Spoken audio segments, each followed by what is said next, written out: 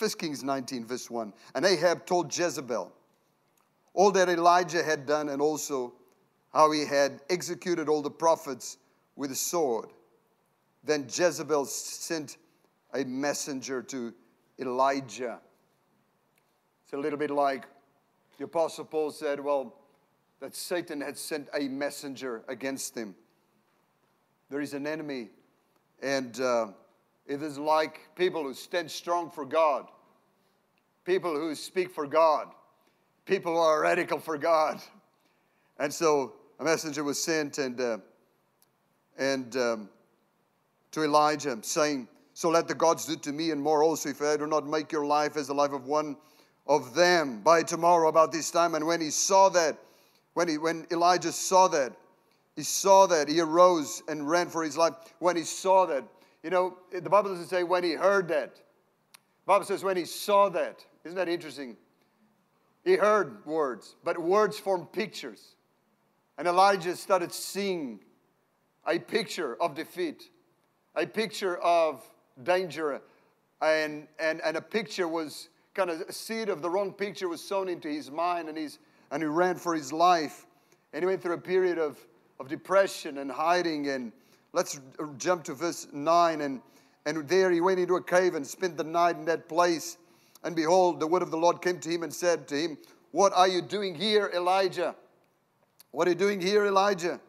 So he said, I've been very zealous for the Lord God of hosts, so the children of Israel have forsaken your covenant, torn down your altars, and killed your prophets with the sword. And I alone am left, and they seek to save my life. A sense of loneliness, a sense of fear. And this is what the Lord said to him in verse 15. It says, then the Lord said to him, go return. On your way, go return. Go. God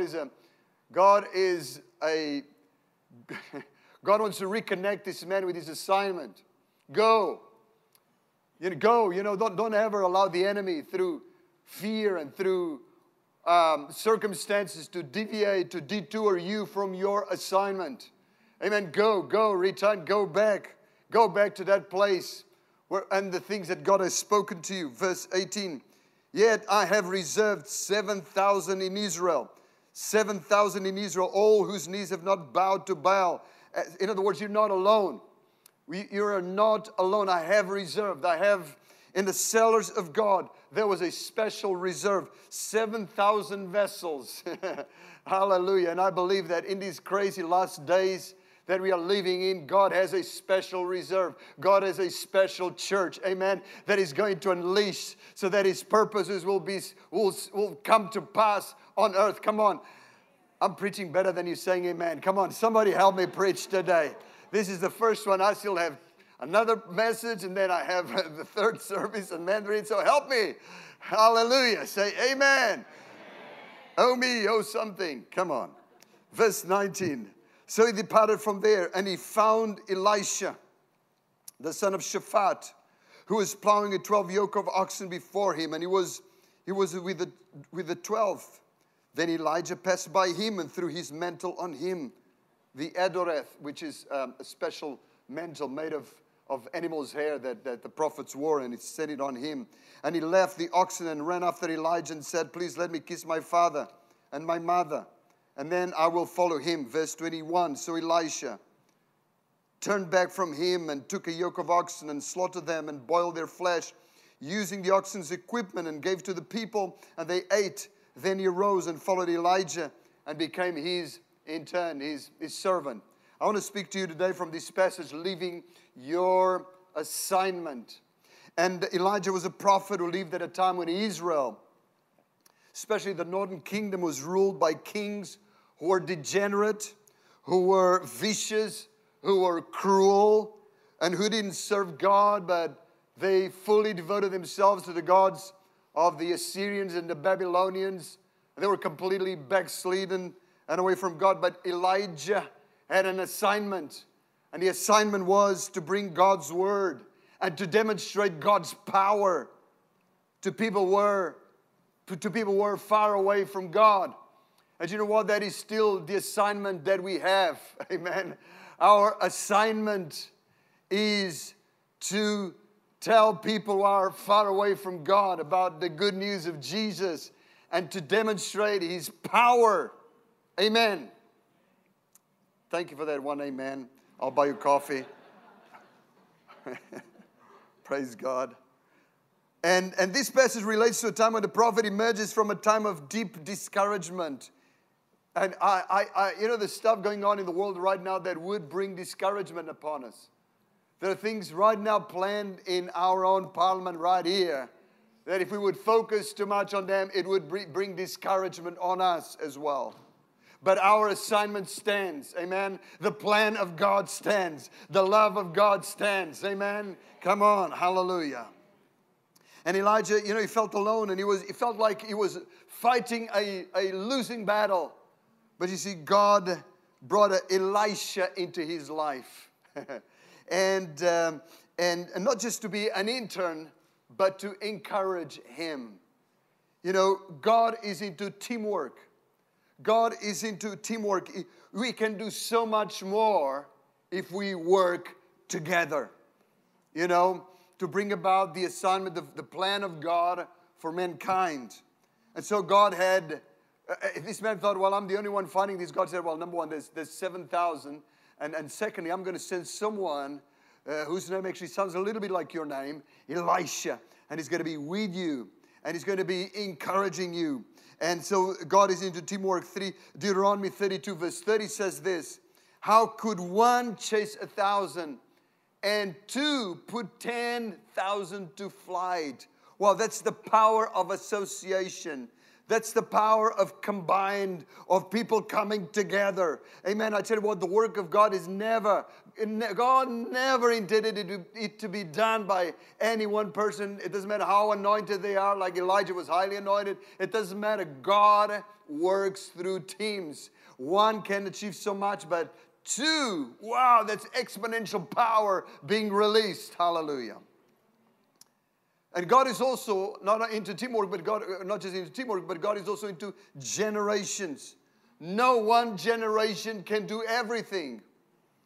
And the Lord was calling Elijah to stop weeping over his past and trying to escape his present. And God was talking to him about preparing the future.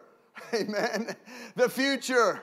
And God was saying, well, it's great, but now I've got someone that I want to position for the future. So God is into generations. I so thank God for our young people in our church. Can we give our young people a big hand? Hallelujah. We need to cherish our young people. We need to encourage our young people. We need to come alongside our young people. Amen. We need to appreciate them and buy them coffee once in a while. Hallelujah. Amen. When we come in and they tell us to QR code and don't get angry with them. Just appreciate them. They put their hand to the plow. They're saying, I'm going to do. You know how hard it is for teenagers to wake up and be in church this early. So thank God for our young people. Amen. Thank God for our elderly. Thank God for everyone in between. Hallelujah. Amen. Because this work is to be done by generations and not by just individuals, but corporately by everybody. So today I want to look at this encounter, this unusual encounter that we read about regarding Elijah and Elisha. And first of all, I want you to know that it was not a casual encounter. It just didn't just kind of bump into him.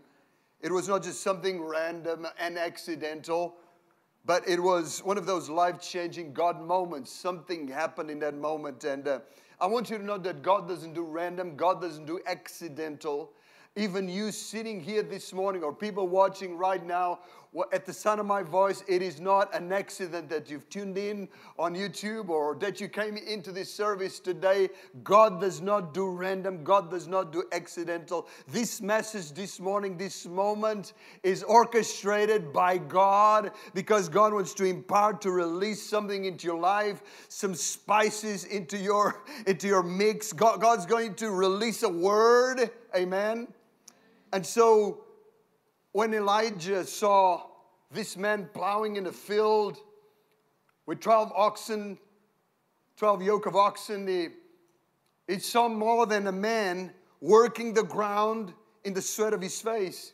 He saw a man that was about to be anointed and appointed to live life in a different dimension. A man who was about to be plugged into his life's assignment. And he's seeing someone working the soil, and he's thinking, well, I need someone like that. Someone who knows what it is to work through hard soil, because the hearts of people in Israel were hardened. And I want you to know something. And we hear this all the time. The hearts of people in Australia are hardened. But you know what? God has called us to put our hand to the plow and to revolve and to move that soil and make it soft. And because people are going to come to Jesus in Australia. People are going to come to Jesus in Melbourne. Come on, church. Hallelujah. And God saw a man who had leadership all over him. He said, well, he can steer 12 yokes of oxen for sure. There's enough leadership in him to steer the 12 tribes of Israel. So he was a seer. Prophets were called seers. And when he looked down and he saw Elisha, he saw more than just another farmer, more than just a rich farmer. He saw someone that the anointing of God was going to come upon his life. And I tell you what, I stand here today as Elijah. No, I'm not Elijah, I'm Luis Cabral. But anyway, but I stand here, amen, looking at Elishas of God, looking at men and women that God wants to use, amen. God wants to empower. God wants to pour out His Spirit and His anointing so that you get out there and you move hardened hearts. Hallelujah. Praise God. And you bring the plans and the purposes of God into the earth. Hallelujah. Two men that met at two different levels. One comes from the presence of God in the mountain and has just experienced a move of God in his life. And the other one is Elisha. Elisha's at work in the field, and at that point is unaware of any divine plan for his life. One is on a divine mission. The other one, is just fulfilling the basic mission of natural life, which is to work and to make a living. And most people I know perhaps stand where Elisha was standing that day, probably unaware that beyond your 9-to-5 your occupation, that beyond, your natural life and making a living, that there is a divine assignment for your life. And I stand here today like Elijah again. I'm not Elijah, I'm Luis Cabral, but anyway, I'm here to tell you on behalf of God, amen, that God has a plan for your life. That God has a purpose for your life. That you need to plug yourself into that plan. And you don't need to just live life on the natural. You can live life plugged into your divine assignment. And God wants you to enter His mission. Now, Elijah, today's message is really about letting you know that God has an assignment for your life. And if you don't remember anything else, just remember this. God has an assignment for your life. And you can live in this natural dimension, or you can be bold, take a risk, and embrace a life driven by a sense of assignment and of divine purpose for your life. You can live a missional life on purpose. If you ever wondered about the secret to a happy and fulfilled life, this is it. Finding your assignment and living the reason for which you were born. Plug yourself into the assignment of God for your life. I feel that so many people leave disconnected from that assignment, disconnected from knowing what on earth am I here for. And I remember as a teenager, growing up without God, I remember many times wondering, what is the purpose of God for my life? Why am I here? I remember, as a little guy, I saw the very first funeral. Someone, a relative, and he was still young, and there he is going into the grave, and I thought, well, I was just a little guy. I was probably 10 years of age. And I remember very clearly thinking, what is this thing all about? Why do we live? Why am I here? I had no idea, because I wasn't a Christian. I grew up like that until the age of 18 when I received Jesus. And I can tell you, this is my testimony, that when I met Jesus, I plugged into a sense, I discovered the purpose of God for my life. That I wasn't here just to take up oxygen and be part of the ecosystem and be born and die and then have my body kind of fertilize the soil and out of it come plants and just be part of the ecosystem. No. We're here we have a divine assignment. We have something to do on planet Earth. Come on. Hallelujah.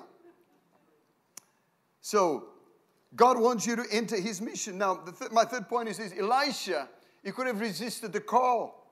After all, his hands were full, literally.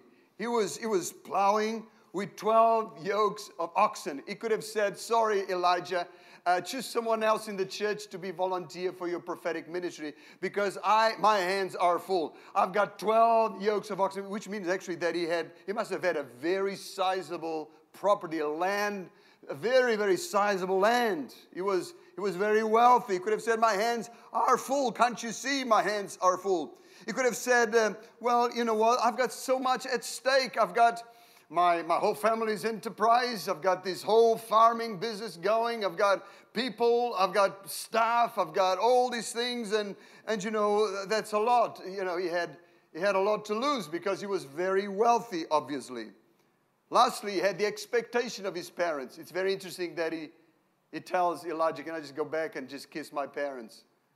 You know, he still had a duty of honor. He still wanted to honor his parents, which is the first commandment with a promise. You know, honor your father and your mother. So, you know, it is a good thing. He did a good thing. He said, well, I don't want to dishonor. For sure, they had an expectation that Elisha was going to be this very prosperous farmer, and there was that expectation. So he had many reasons. He could have said, Elijah, just go and choose somebody else for the job because I'm way too busy. I've got too much happening. But he responded to the call, regardless of the cost. Of course, he didn't dishonor his parents. He came back to them and he did everything right. However, once the decision was made, he didn't even look back, and all the stuff that he had to that were part of his former life, now that he's embraced his assignment, he just made a big bonfire and a big barbecue and gave it to it's like, you know, I'm cutting myself off from my past. I've connected with a divine purpose for my life, and I don't ever want to look back. That's what Jesus said in Luke chapter 9 verse 62. He said that no one having put his hand to the plow and looking back is fit for the kingdom of God. Amen. It's like, man, just go all the way. Go all in. Just fully immerse yourself in the plan of God for your life. Now, you know, God always calls busy people. He called Elisha, who was at work. He called Saul, who was looking for donkeys, and he was in charge of his family's enterprise. And he called David when he was out there, already busy tending the sheep. And God called Amos, who was also behind the sheep, and then he said, when King Amaziah came to him, he said, Amos 7:14, he said, I was no prophet, nor was I the son of a prophet, but I was a sheep breather and the tender of a sycamore fruit. And there you are. God used Amos to become Amos connected with the divine purpose of God for his life. Amen. And we have you ever read Amos in the Bible? You better read Amos. Otherwise you'll get to heaven. And Amos will ask you, did you read my book? Did you read what I wrote? Have you ever heard of it? Did your pastor ever preached about me? So you better tell him, yes, Pastor Luis mentioned you. Here's the YouTube link. Now, Nehemiah was, the king's cupbearer. He was out in the kitchen, already busy with those pots and pans of the king. But God used him to rebuild Jerusalem. God always looked for people who were busy. Peter was a fisherman. Andrew, all those people, they didn't come to some lazy guy under the bridge kind of counting the stars and writing poems. No, he came to, whoa. He just came to people that were already busy. So they all had excuses. They could all said, well, I'm sorry, I'm already doing, I'm way too busy with my things. They all had a natural occupation, but all of these people had one of those God moments when something shifted in their lives, one of those turning points, or one of those divine moments when suddenly they connect with the higher purpose of God and find the assignment for which they were born. And I'm encouraging everyone here today towards that shift. Find your calling. Find your place in the mission of God. That is not to say that we are to neglect the natural side of things. That's simply to encourage you to stay, not to stay at the level of just the natural, but to embrace the assignment of God into your life. Weave the Great Commission into maybe your daily job. I'm not saying quit your daily job. Maybe God has placed you right there and that's your mission field. Maybe you're a lawyer and that's why God wants you right there. Maybe you're a doctor, that's why God wants you right there. Maybe you're whatever you are, maybe God has you right there for a purpose. But find out, okay, what is the purpose of God in my life, and with that into whatever you already do. I love when I go to Africa, and Africa, I remember when Reinhard Bonnke first went to Africa, he had this vision, Africa shall be saved. He used to say that. And I remember in the early days, even when we went to Africa, that it's amazing that probably that whole continent now, I mean, probably more than 50% of people are born again, spirit-filled Christians. And one of the wonderful things that I love when I go to Africa is you go to some place and you see, hallelujah, hairdresser. You see some guy driving a taxi. On the outside, they have, the angel of the Lord encamps around those who, I mean, it's wonderful. They interweave the plan of God. They interweave the Great Commission into what they are already doing. I was just watching a Premier League game just last week. One of the teams in the Premier League. And I called my wife. I said, come here. Because on the stands, they had this huge sign saying, "The Lord is my shepherd." Wow, praise God, amen. A soccer club, declaring for the whole world, "The Lord is my shepherd." Oh, I love that. I love that. So find the assignment of God for your life. You may say, but I thought that only pastors and missionaries had, callings. No. Let me give you just 4 or 5 scriptures quickly before we close. Hebrews 3:1 says, "Therefore, holy brethren, any holy brethren here today?" Amen. All right, good. Just checking. Therefore, holy brethren, partakers. What's a partaker? It's someone who partakes of the heavenly calling. Everyone say heavenly calling. So the heavenly calling is shared. It's a common assignment of all of us. We all have a heavenly calling. 2 Timothy chapter 1 verse 9 says that Jesus saved us and called us with a holy calling. Not according to our works, but according to His purpose and according to His grace. Now I want to encourage you this year, go deeper into your purpose. Go deeper into your purpose. By the way, there's a wonderful session you can check it online, and my wife did it, on going deeper into your purpose, isn't it? Go deeper into your purpose. 1 Peter chapter 4 verse 10 says this, "As each one has received a gift." Now look at the person next to you and say, "You have received a gift." I think, now say again, you need breakfast, because that didn't come across really like, no, just say, you have received a gift. Come on. So as you have received a gift, minister to one another. Don't just hold it, as good stewards of the manifold grace of God. What does the Bible say? The Bible says that everyone in the church has received a gift.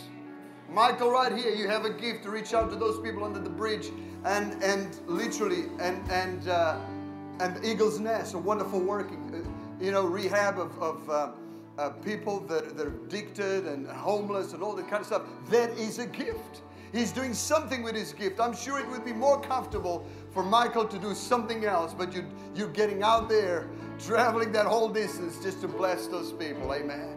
Hallelujah. Find your gift and minister it. They're gifts. Some people have the gift of preaching. Some have the gift of singing. Some people have the gift of hospitality. Some people have a wonderful gift of just being generous and financing the kingdom of God. Some people have a gift of a smile. I love that gift. There's some people that encourage me when I'm preaching because they have a smile. That's a wonderful gift. There's some people with the gift of the fire brigade ministry gift. They're wonderful at putting out your fire. That is a gift we don't need in the church. Thank you. Don't put out anyone's fire, but be on fire for Jesus. Amen. Hallelujah. Oh, praise the Lord, praise the Lord, praise the Lord. Well, let me just conclude this. Amen. But let me just say this. Leave 3 or 4 points for you to take home. Number 1, live a missional life. You are part of God's plan for mankind. Live life driven by your heavenly assignment. Number 2, pursue and acknowledge God moments and God encounters. Acknowledge this moment right here where Elijah is standing before, Luis Cabral is standing before you. I'm telling you, you have a gift, you have an assignment. Come on. Hallelujah. Number 3, dream away excess and things that do not belong in your calling. Elisha suddenly realized this stuff does no longer belong in my calling. I put a fire onto it. I'll make a big bonfire and a barbecue. And that's the last time I look at yokes of oxen. That's it. There's some things that don't belong in your destiny. Don't get entangled with things that will distract you from the plan and the purpose of God for your life. Number 4, look for opportunities. Take risks and embrace what God has put in front of you. Amen. Take home these 4 points. Amen. Did you receive anything from the word today? Amen. Hallelujah. Hallelujah. Hallelujah.